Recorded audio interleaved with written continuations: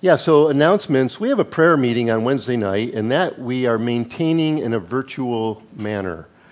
To be honest with you, it's just a lot easier. One of the silver linings that came out of COVID was, we all got quite a bit more comfortable with Zoom or other platforms. We use Zoom. So you can access the prayer meeting, 6:30, access it through our website. I'll open the link, and we don't normally do video. We just log in, and we pray for an hour. You just commit a time of intercession. Also, we have a marriage tune-up, what we're calling a tune-up, because every marriage needs to get the oil changed every now and then. Just get some fresh infusion of purpose and meaning and grace and all the things that are necessary to keep a marriage healthy and alive. So that'll be from 8:30 to 11:30. And then lastly, our Think Together series that we do periodically throughout the year, we'll have another one coming up September 11th. Topic is gender. We're approaching this one a little bit from the context of women's roles within the church, roles within marriage. I'm sorry, I said women's roles. I mean men and women roles within the church, and obviously roles in society, in marriage. A lot of layers. It's impossible to cover all things in one of these things together.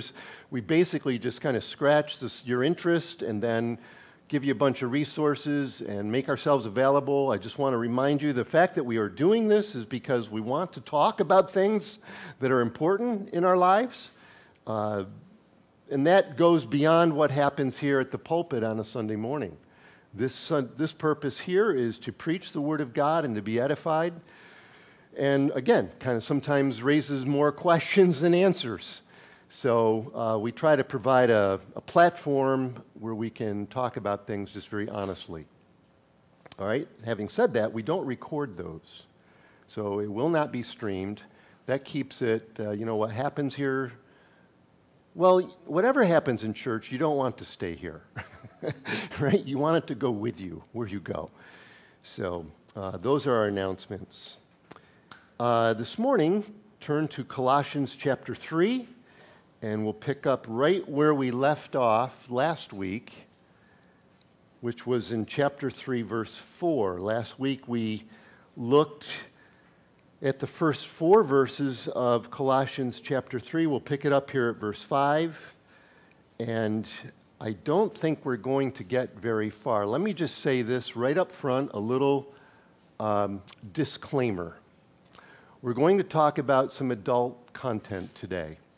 Paul brings up a list of 5 vices that are mostly sexual in nature. So just making you aware of that.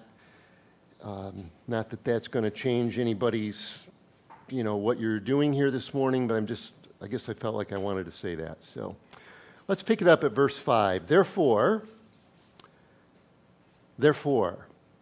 Now, I'm reading New King James. The word therefore, as far as I could see, shows up in almost all other translations.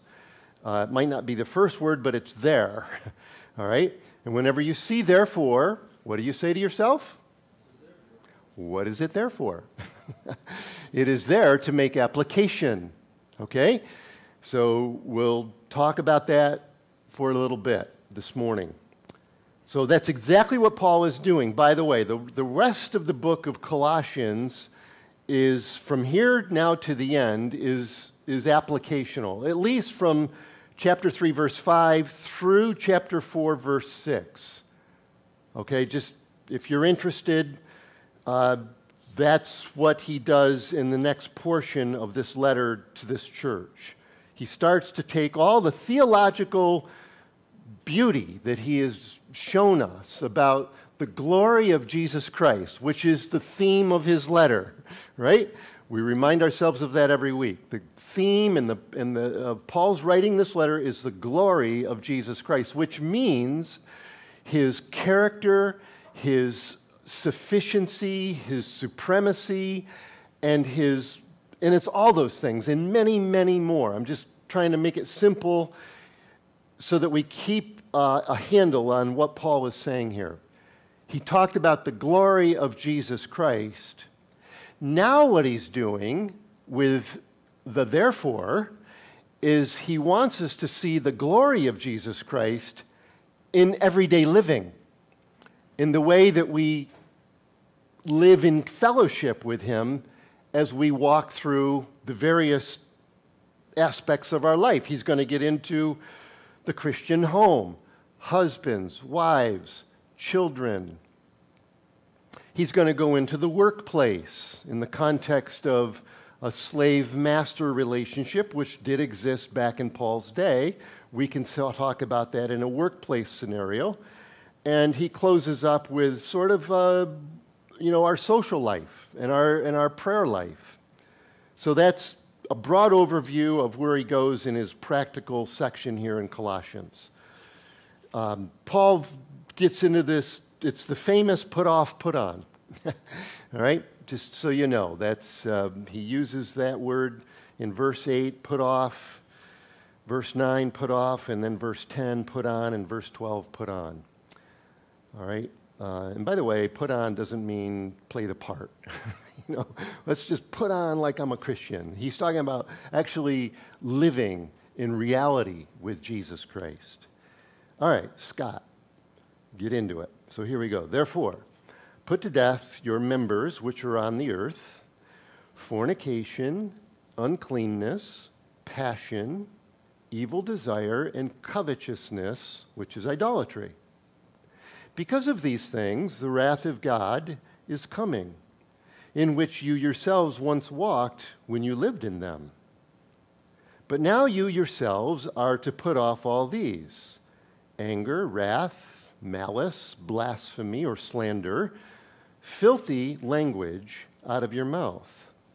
Don't lie to one another, since you have put off the old man with his deeds, and have put on the new man, who is renewed in knowledge according to the image of him who created him, where there is neither Greek nor Jew, circumcised nor uncircumcised, barbarian, Scythian, slave free, but Christ is all and in all. Therefore, as the elect of God, holy and beloved, put on tender mercies, kindness, humility, meekness, long-suffering, bearing with one another and forgiving one another.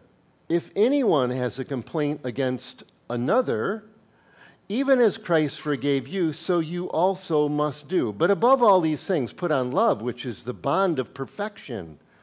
And let the peace of God rule in your hearts, to which also you were called in one body. And be thankful. Let the word of Christ dwell in you richly in all wisdom, teaching and admonishing one another in psalms and hymns and spiritual songs, singing with grace in your hearts to the Lord. And whatever you do in word or deed, do all in the name of the Lord Jesus, giving thanks to God the Father through him. It's important to remind ourselves what we studied last week, because Paul set a tone for us that helps us understand living out the Christian life. And what he said in verses 1 through 4 is he told us to seek those things which are above and to set our mind on those things above, not on things of the earth. For you died and your life is hidden with Christ in God. When Christ, who is our life, appears, then you also will appear with him in glory. So seek and set your mind. Seek and keep on seeking Jesus in your everyday life. And set your mind, it means establish in your mind that I want to discipline my mind so that I'm having constant open communication with Christ. With that in place, and let me just say again, Paul, prior to that, has, with some of the most beautiful words in all of the Bible, especially in chapter 1, verses 15 through 23, he elevates Christ and displays his glory in front of us in such a way that we come back almost blinded by the light, if you will, right? And then he keeps his foot on the gas and he keeps saying that in various different ways, referring to his own testimony and to their testimony, and he holds it up because they're being bombarded by self-improvement people who are coming at them with a religious thing to try to tell them how to change and how to really have an understanding of what's going on in the mysterious other world. And Paul's like, all right, that's happening, but keep your affections set on things above, not on things of the earth. And you'll be able to walk through the various ideologies that are being promoted today. All right, so what I'd like to do is I want to talk about that a little bit further. This idea of what it looks like. I want to take an event out of the life of Jesus that helps demonstrate what I've just said. In other words, Jesus is going to have an interaction with somebody who, at the end of his interaction, this person is going to go away going, oh my goodness, he's the most remarkable man and God I've never experienced anything like this. And then the Lord says to this woman, I'm giving it away a little bit, right? Go and sin no more, right? So in other words, the change that you've experienced in your relationship and your interaction with me has set such a glory in your life. Now go out and it's not saying be sinless. That's Jesus knows better than that. And you know better than that from your own experience, even after being born again. Thank you, Andrew, for worship. I just love the song selection, how it worked beautifully with John chapter 8 and our text. Right? We've experienced a regeneration inside. I have a new life now, having been forgiven by Christ. And Paul's just like, don't ever move away from him. Right? He's all you need in every situation, and especially in dealing with the internal desires that we have, as he mentions here. So go back to John chapter 8. Let me just show you, again, I'm using this singular event in the life of Christ in John chapter 8, 1 through 11, where Jesus talks with a woman who was caught in adultery. So it really sets up the whole text in Colossians really well. As I'm saying, I'm using this as to show you what a dramatic change this had on this woman's life, and then how it changed her for the rest of her life. Okay? So John chapter 8, verse 1. Jesus went to the Mount of Olives. Now early in the morning, is everybody there? John chapter 8? We good? Thank you. Now early in the morning, he came again into the temple, and all the people came to him, and he sat down and taught them. Then the scribes and the Pharisees brought to him a woman caught in adultery. And when they had set her in the midst, they said to him, Teacher, this woman was caught in adultery in the very act. Now Moses in the law commanded us that such should be stoned. What do you say? They said this, they said, testing him that they might have something of which to accuse him. But Jesus stooped down and wrote on the ground with his finger, and as though he did not hear. So when they continued asking him, he raised himself up and said to them, He who is without sin among you, let him throw a stone at her. And again he stooped down and wrote on the ground. Then those who heard it, being convicted by their conscience, went out one by one, beginning with the oldest, even to the last. And Jesus was left alone, and the woman standing in the midst. And when Jesus had raised himself up and saw no one but the woman, he said to her, Woman, where are those accusers of yours? Has no one condemned you? She said, No one, Lord. And Jesus said to her, Neither do I condemn you. Go and sin no more. Now, brothers and sisters, let me just remind you of something here or two, a couple of things. That it's early in the morning, and Jesus is in the temple. He's actually sitting in a large open square area. It would be like going down to our commons down here in Ithaca, right? It's not a sheltered private meeting that he's having. He's sitting out in broad daylight, and he's surrounded by a good number of people, usually a multitude, right? And in the midst of this scene, here come these legalists with this woman who was caught in the very act of adultery, and they bring her to Jesus. And of course, it's Jerusalem. These are Jews. They have a law. Seventh commandment says, "Thou shalt not commit adultery." All right?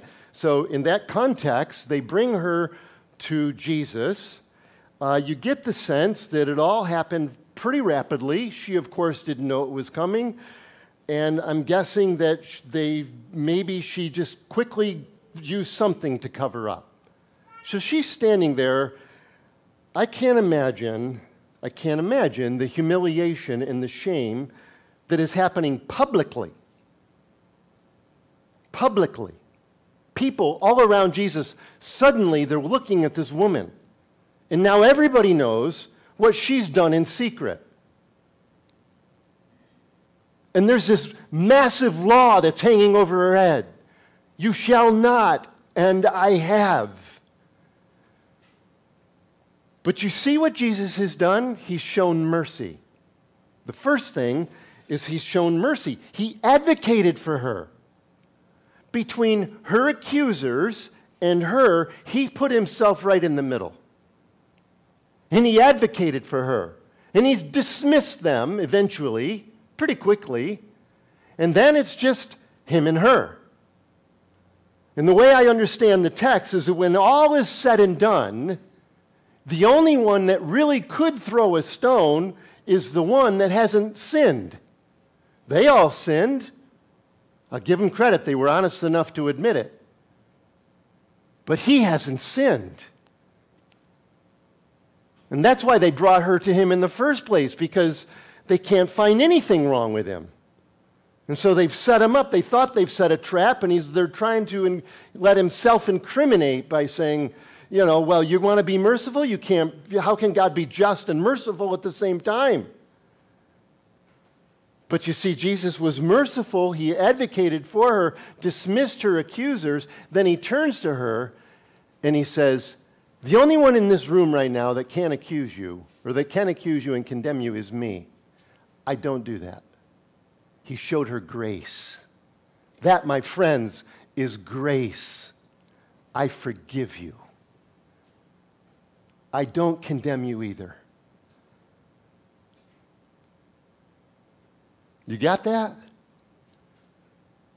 And so that woman has just been, in spite of everything that's happened, she's standing there caught red-handed. In spite of it all, she's been forgiven.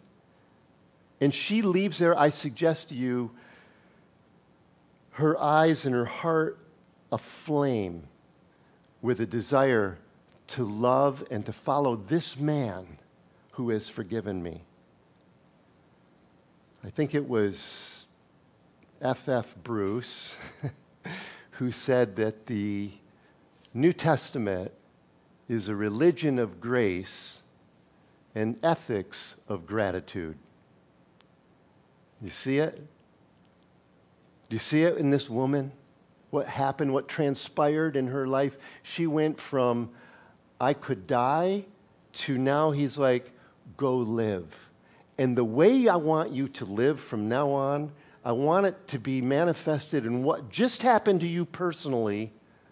I want you to go out and to live, practice now a life of sinning less, right? Because of what I've done for you. That, I believe, is a perfect setup to establish where Paul takes us in Colossians. So let's go back to Colossians, and we'll spend a little bit of time on this. Back to Colossians chapter 3. I don't know. So, therefore, okay, so you might think of it, students, as applied science. Okay? I looked that up, by the way. I don't know, it was a weird thing that came into my mind during the week. Applied science is to take the conclusions discovered through the scientific method and to attain practical goals. Okay? This, brothers and sisters, is applied theology. We've just taken The glory of Christ displayed in his character, in his compassion in redeeming sinful men, bringing us into relationship with him. Now Paul is like saying to us, much like Christ said to that woman, now go and sin no more. And by the way, let me just point out something to you that the Scriptures point out to us in this portion of Scripture, in that it's all pointing toward one another. I tried to emphasize that as I read, and it particularly shows up in verses 12 through 17, as we put on the graces that are given to us of Christ's humility and loving kindness and such, toward one another, forgiving one another, keeping the bond of the Spirit in love, right? So it's pointing to one another, to the church, to community. You know what that teaches me? It teaches me that what happens personally, the personal choices that I make as I'm walking out my life in fellowship with Christ, it has an effect on you, and vice versa. The decisions in your obedience to walk in unity with Jesus, it has a powerful influence on me. That's why what happens here on a Sunday morning is supernatural.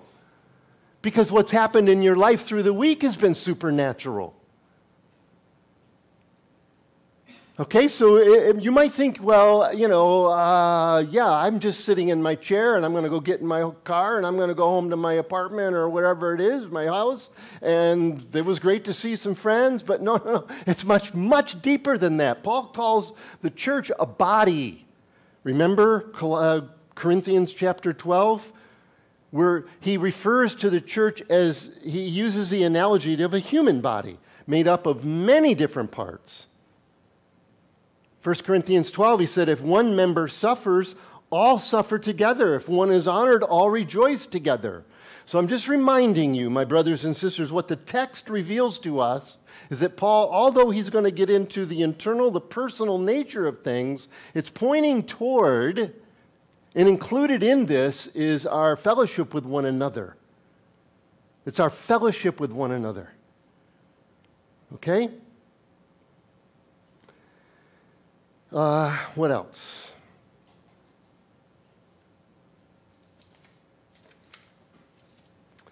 Well, let's look at it. Chapter 3, verse 5. Therefore, put to death your members which are on the earth. Fornication, uncleanness, passion, evil desire, and covetousness, which is idolatry.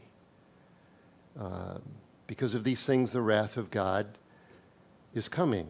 My Bible says, upon the sons of disobedience. By the way, Paul is not saying that here I am a Christian, if I do one of these things or have an evil desire, I'm going to lose my salvation. And God is going to take me away from his kingdom, and now he's going to judge me. Isn't that what he's saying? He's saying that if you're not in the kingdom of God, if you haven't confessed your sin and asked Christ for forgiveness, then judgment awaits you, because he's the creator of all things. He has that providential and sovereign right, and he's worth serving. Verse 7, in which you yourselves once walked when you lived in them. I want to bank on that just for a moment, all right? In which you yourselves once walked when you lived in them. My brothers, my friends, attention please. We read together the woman caught in adultery. Where did that happen? Anybody? Happened where? In public. At what city and what country? Jerusalem, in Israel. They were Jewish. They had a law. Thou shalt not commit adultery. This is Colossae. This is a Gentile city. It's a Greek and a Romanized city. All right? They don't have a law. Not a moral law, certainly not the 10, the Big 10, right? They don't have that. These are Gentiles. They're not Jews. They're aliens to the glory of Christ, or they were.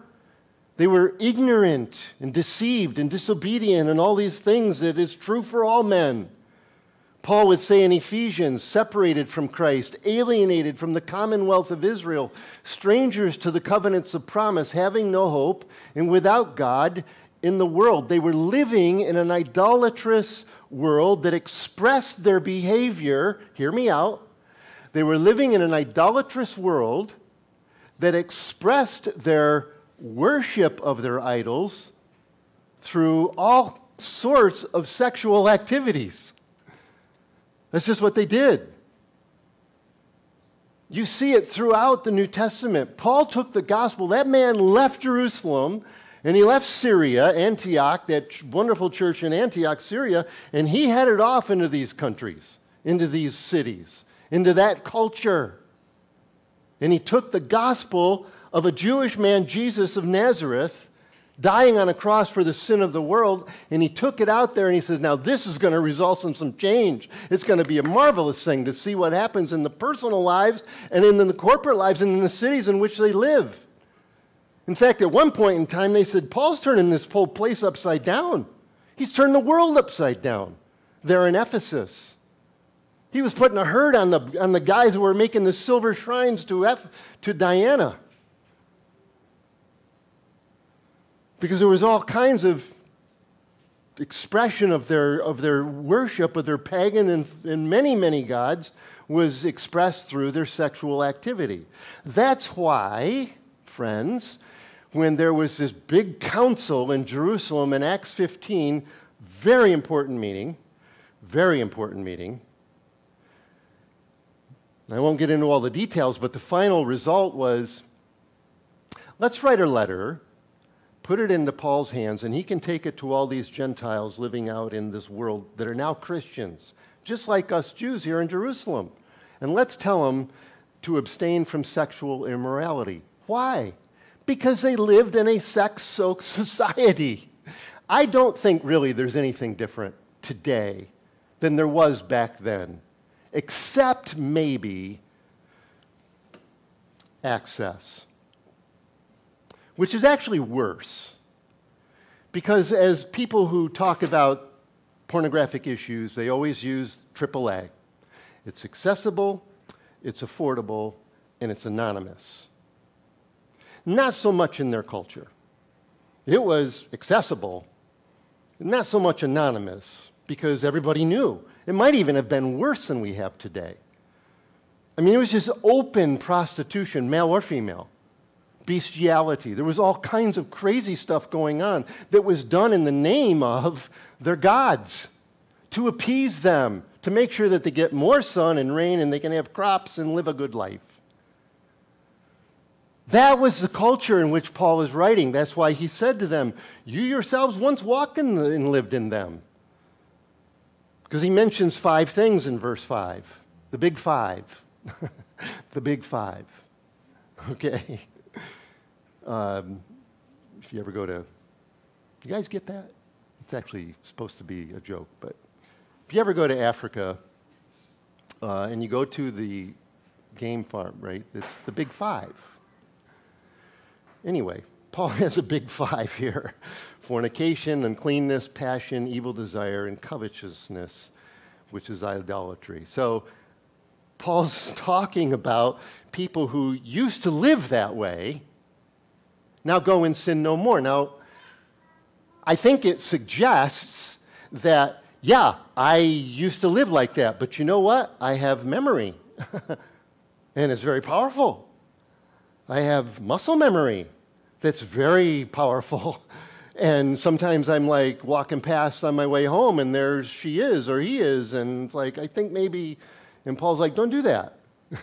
Put that off. Or Old King James, mortify, right? Put to death is what he says there in verse 5. All right? So this was the culture in which Paul was speaking into. And verse 5, therefore put to death or mortify your members or your desires which are on the earth. Now, I just want to mention a couple of things here. First of all, we get to cooperate with the power of the Holy Spirit. We get to cooperate with the power of the Holy Spirit. Let me tell you a couple things that I've just some observation. Paul never mentions the devil. He's not responsible for your actions. You are. Actually, Paul never mentions the Holy Spirit. He does in other places, Romans chapter 8, 13 particularly. But he doesn't even mention the Holy Spirit. Let me just say to you this. It might sound weird. The Holy Spirit is not responsible for fixing your problems. The Holy Spirit will reveal, He'll inspire, He'll encourage, He'll direct, He'll convict, He'll convince, He'll do a lot of powerful things to combat that which is happening inside your head and heart. It's up to you and me to respond to Him through real-time change of mind, change of actions. And I can just tell you right flat out, my brothers and sisters, it is glorious. It is glorious. Okay? We get to cooperate with the inspiration of the Spirit to keep this temple clean, if you will. So Paul says in verse 5, therefore, because of everything that we've already seen, we're going out now, we've been looking squarely into the blinding glory of the light and the beauty of Jesus, and we've still got His Son in my eyes. And He's like, now you go out and put to death your members which are on the earth. Now I want to work on this a little bit. I'm just going to work on verse 5 primarily for the rest of this sermon. I'll just tell you right now. And then we're going to make some application through the life of Joseph. Because I think that brother shows us in real time a really good, encouraging example. So I'm going to work on verse 5. Therefore, we're making application, put to death. Now, there's various ways to translate put to death. Most translations say that. New American Standard does not, and I prefer theirs, to be honest. It literally, more appropriately, it means consider the members of your earthly body as dead. Consider the desires, that which is within you, as dead, which of course poses a confusion. If I'm died with Christ and I'm buried with Him and I'm raised with Him, then am I dead or not? Because there's certainly things alive in me. And it's just a reality that we come to when we become born again, to realize, yes, I am a new creation, as Paul would say in verse 10, right? According to the image of Him who created him or her, right? But yeah, I find that I still have desires. So are they dead or not? Well, yeah, those desires have been crucified with Christ. Am I going to give them power? That's really how I see it. If you look it up, the word mortify, or we have put to death, it's 3 words. The actual word was nekrao. I'm not sure if I'm saying it exactly right. Necropsy, anybody? You're right? Something's dead, right? So deprive it of its power, or it'll kill you. Don't give it power, or it will kill you. I remember actually years ago preaching from this text. And right at that time, I don't know, it's probably been, 7, 8 years ago. Right at that time, a farmer had a tragic farming accident.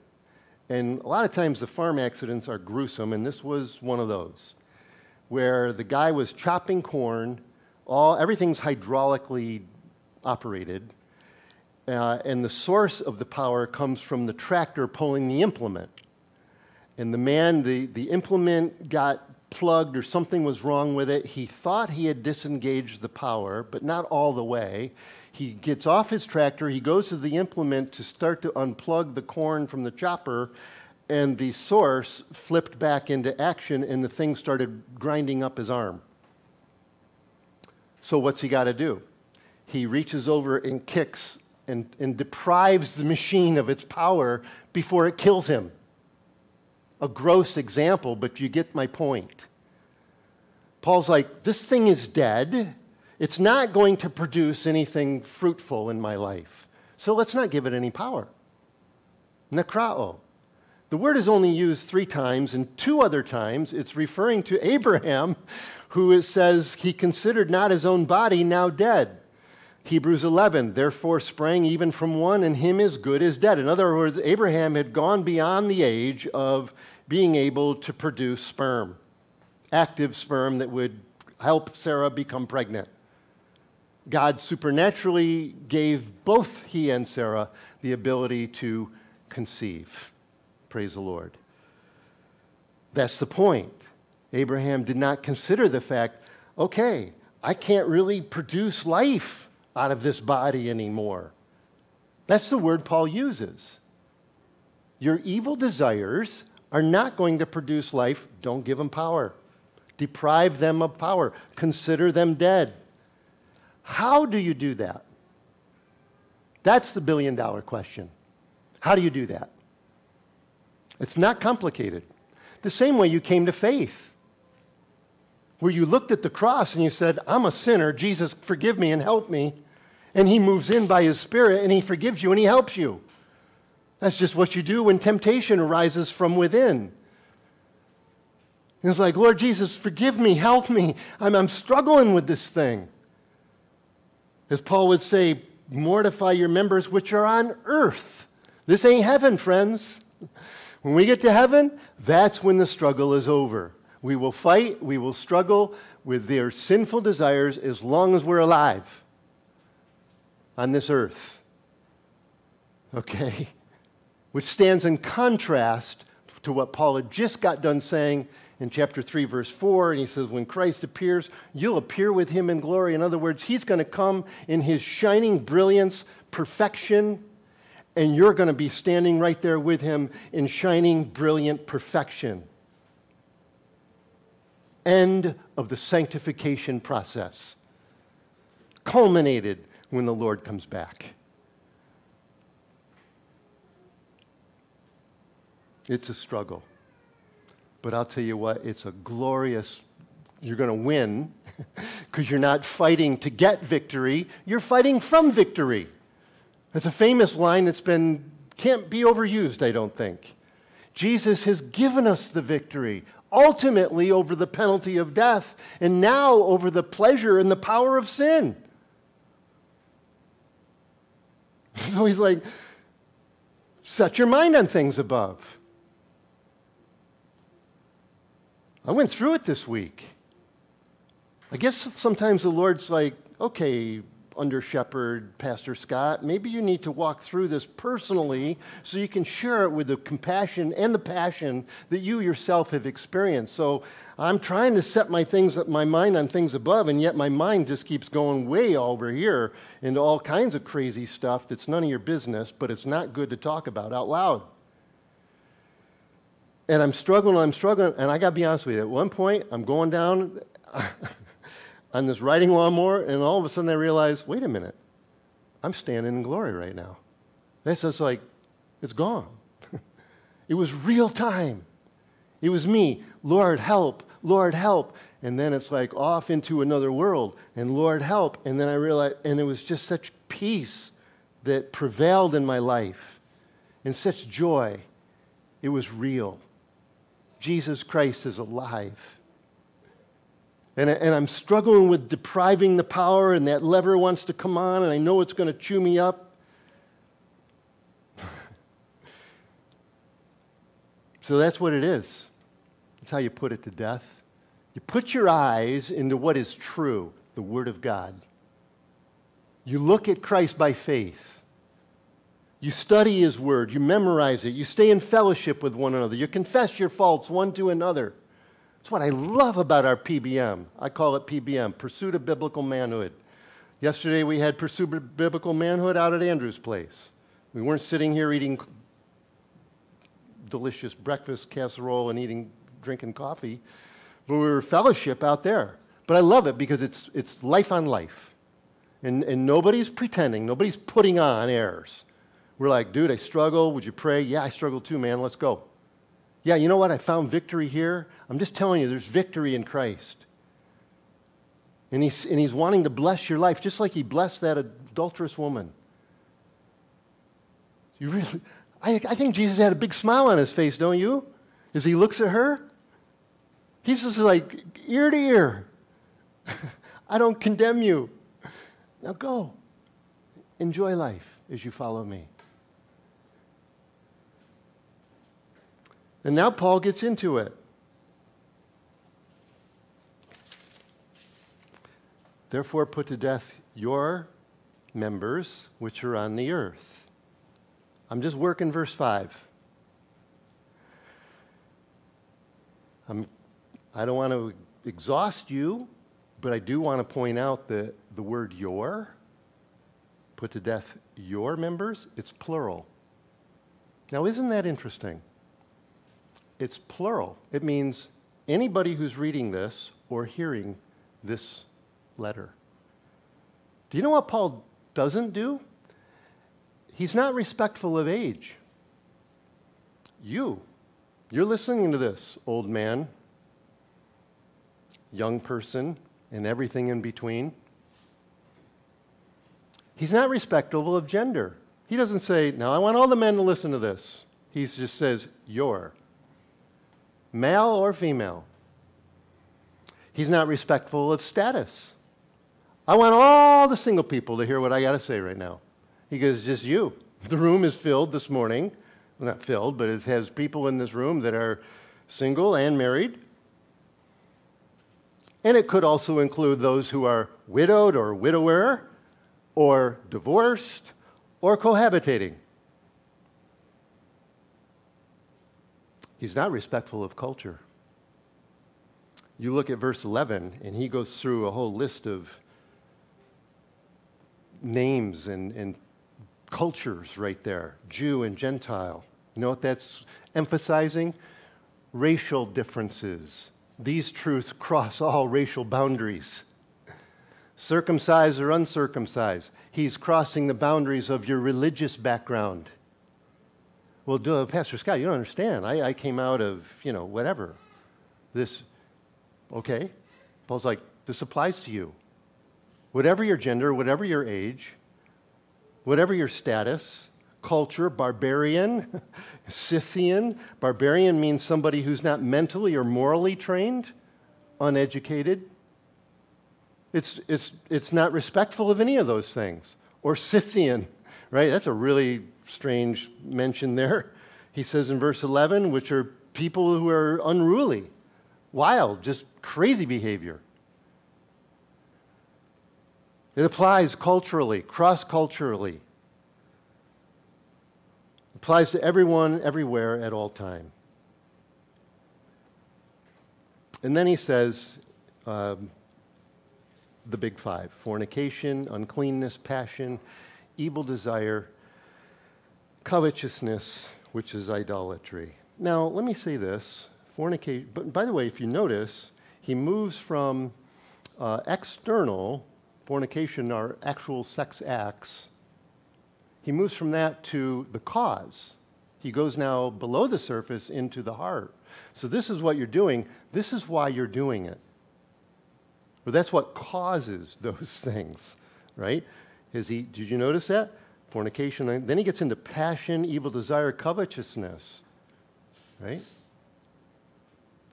In his list of 5 in verse 8, Paul actually reverses. He starts with the internal, anger, wrath, and then it's manifested in malice, slander, and filthy language. Okay, so interesting observation there. I'm going to work these words a little bit. They're beneficial if we work them over just a little bit. So how about I give you the Greek word for fornication? I'll give you the Greek word. You tell me what our translated English word is. Okay? So you can say it out loud. You tell me what you think what how that translates into English. The Greek word for fornication is porneia. Oh, that's a no-brainer, right? Porneia is a general term that refers to illicit sexual activity. Now, what is illicit or prohibited sexual activity? I want you to hear this verse. Because of the temptation of sexual immorality, there's our word, porneia, each one should have his own wife and each woman her own husband. You see, Paul frames that word porneia right there in Corinthians 7:2 in the context of marriage. In other words, any sexual activity outside of marriage needs to be put to death. It's evil. That's what Paul's saying. Some of you walked in that. He goes, don't do that anymore. All right? Porneia. It's a general term that refers to sexual activity, which is sex outside of marriage. It more literally referred to prostitution, harlotry, but it can refer to every other form of sexual activity you might think of. So that word enables us to say that any form of sexual activity not within the confines of heterosexual marriage, as Paul said in Corinthians 7:2, man have a woman, and he speaks there of a male with a female and a female with a male. Anything outside of that is sinful and should be put to death, deprived of power. That's porneia. Then he goes to uncleanness. I'm not going to bore you with the Greek on that one. I really don't know exactly how to define that, to be honest with you. It seems to me that it's even a bit more vague, really. I mean, like, okay, Paul, uncleanness? Like, help me out. What's that exactly mean? I know what porneia means because you've defined it. We understand that. What's uncleanness? And I'm prefacing it with that. I think it means that you're kind of keeping yourself in a pornographic kind of world where I'm making available to myself with my eyes or my ears just stuff that's unclean. This word enables us to say that using my eyes to see, allowing my ears to hear, or my hands to touch another person's private parts is sinful. The next word is passion. That word is pathos. It's also used at Romans chapter 1 and 1 Thessalonians 4. And it's a word that, it's a word that speaks of a very, very strong desire. Okay? I have a very strong desire. Sex is not bad. Sex is wonderful. I have a very strong desire for sex. I'm not married. Well, then I look to the glory of Christ to help me through, to keep my body under. Because he's all-powerful and he can do that. And I can actually live a celibate, holy life, which really infuses the fellowship among my brethren, and it gives me a constant joy and a witness to people who are struggling. Passion, pathos.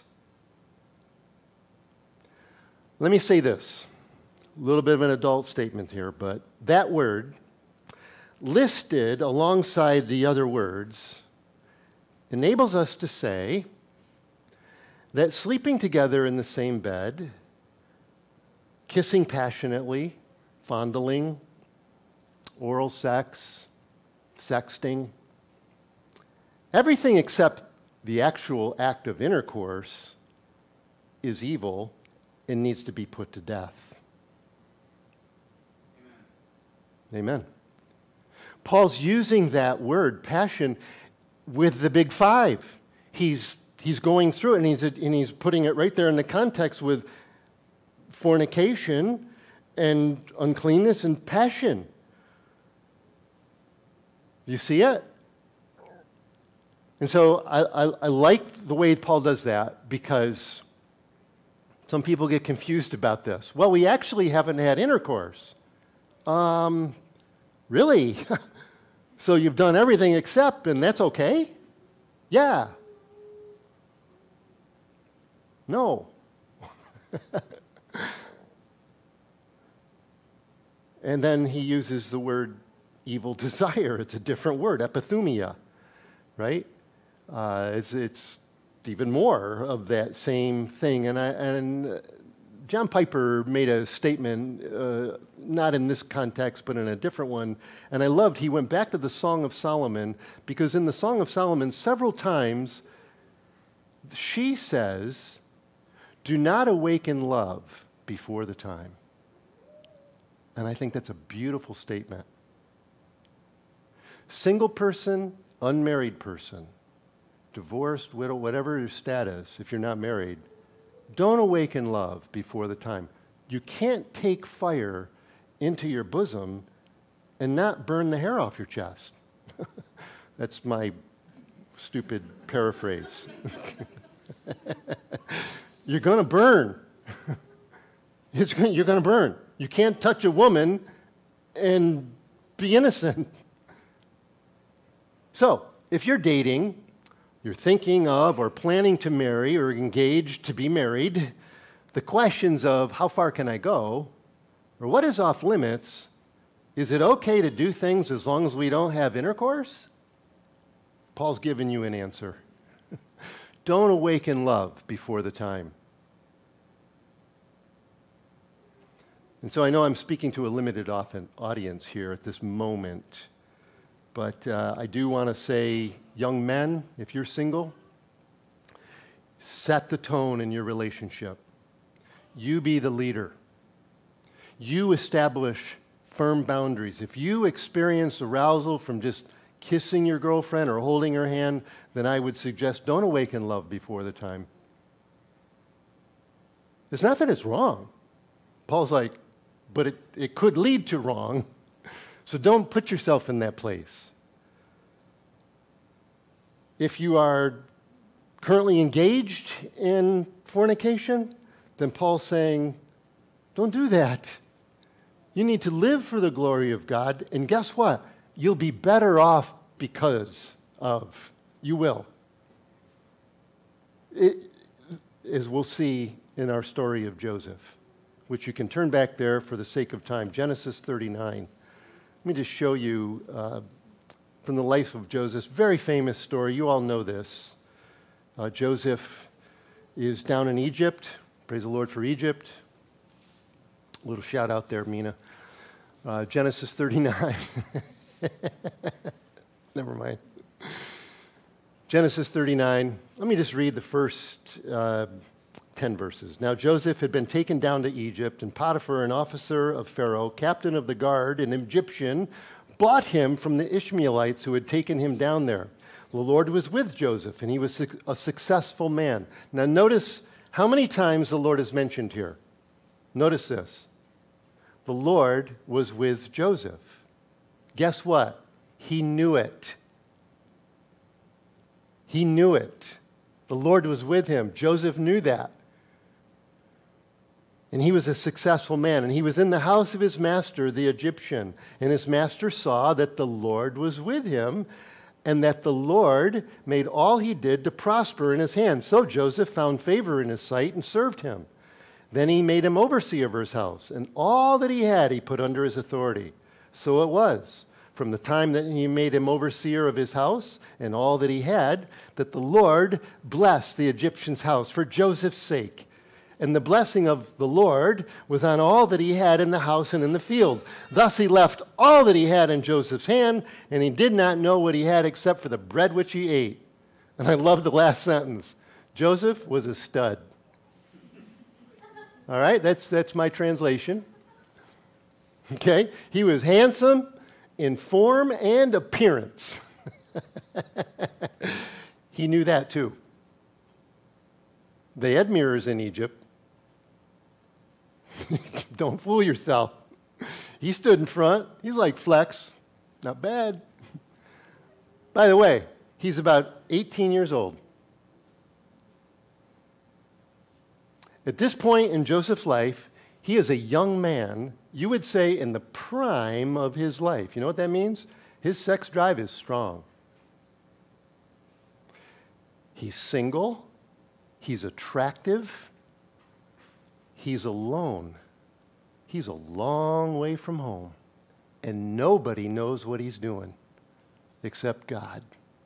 And he's living under his sight and in full knowledge.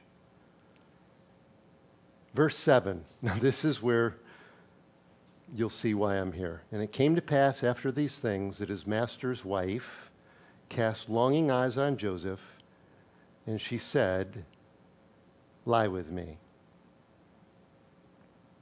Now there's a progression in that verse. It came to pass that she cast her eyes on him.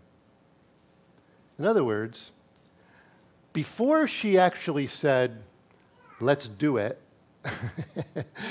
her body language was flirtatious. You know it. That's how it went down.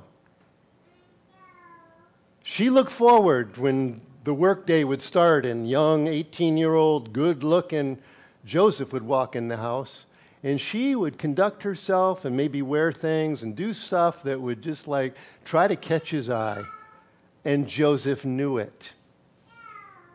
And Joseph knew what was going down. He's like, oh my goodness, this adult married woman is coming on to me.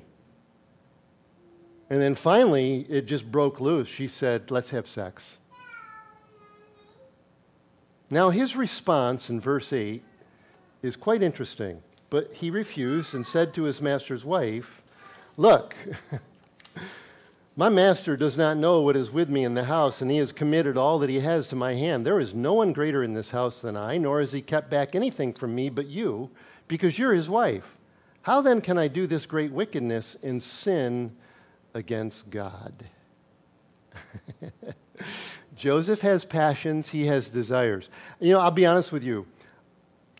I read that several times, and at first, to be very honest, I thought, this guy's like some kind of a machine.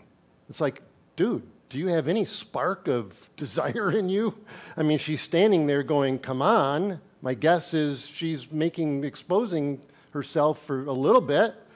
And he just comes off with this kind of mechanical machine like, I can't do this. It's not at all. You know why he responded like that?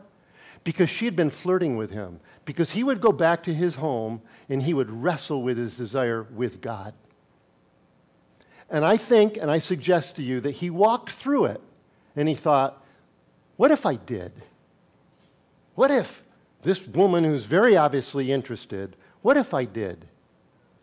And then he started to count the cost, the consequences that would come. What would my parents say?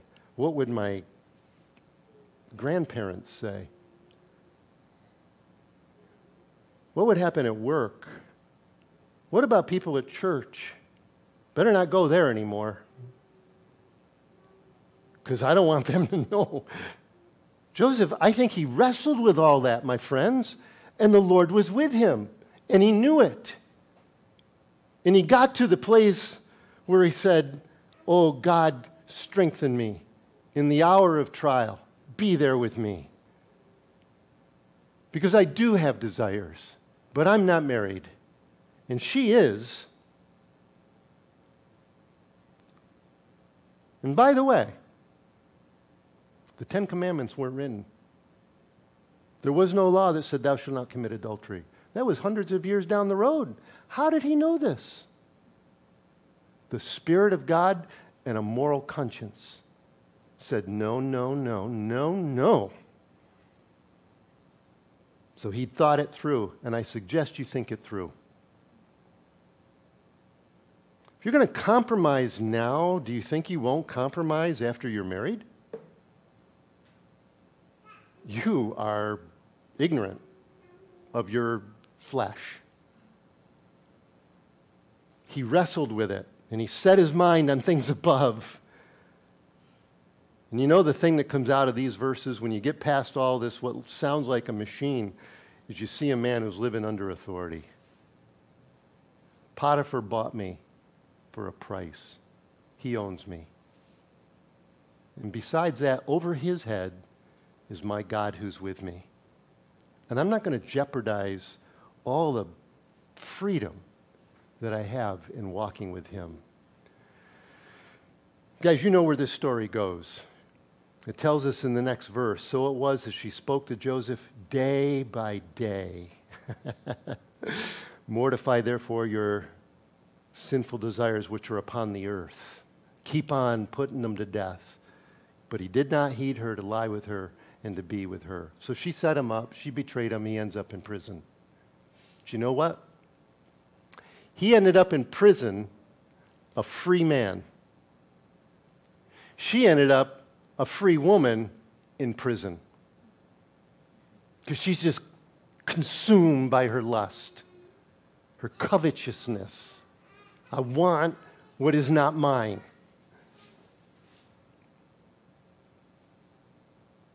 Give me a man or a woman who lives like that, and we will change the world. We'll change the church. Because sexual compromise is rampant through the church. That's not a fair statement. I wish I could take that back. It exists in the church. Give me a man or a woman who lives like that, and we will change the culture, the world, and the church. Joseph did. This guy ended up being the vice pharaoh, VP. He changed the world. And it all started with a little temptation in private.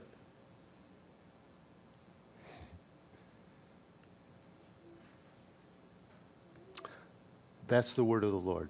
Let's stand and pray.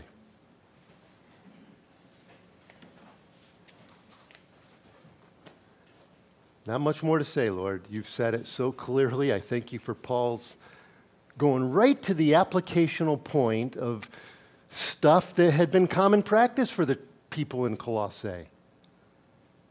Lord, we recognize that maybe it's not sexual problems that we brought into the church in our relationship. Maybe it's other things. I think it's fair to say, Lord, there is nothing impossible for you. We certainly see that in the life of Joseph. He was victimized. He was human trafficked, hated by his own brethren. He seems to have, in you, lived and lived well. Thank you, Lord. Thank you so much that it's true today. Perhaps even more so because of Christ lives in me. Thank you, Lord. We submit our lives to you. We pray in your name. Amen. God bless you.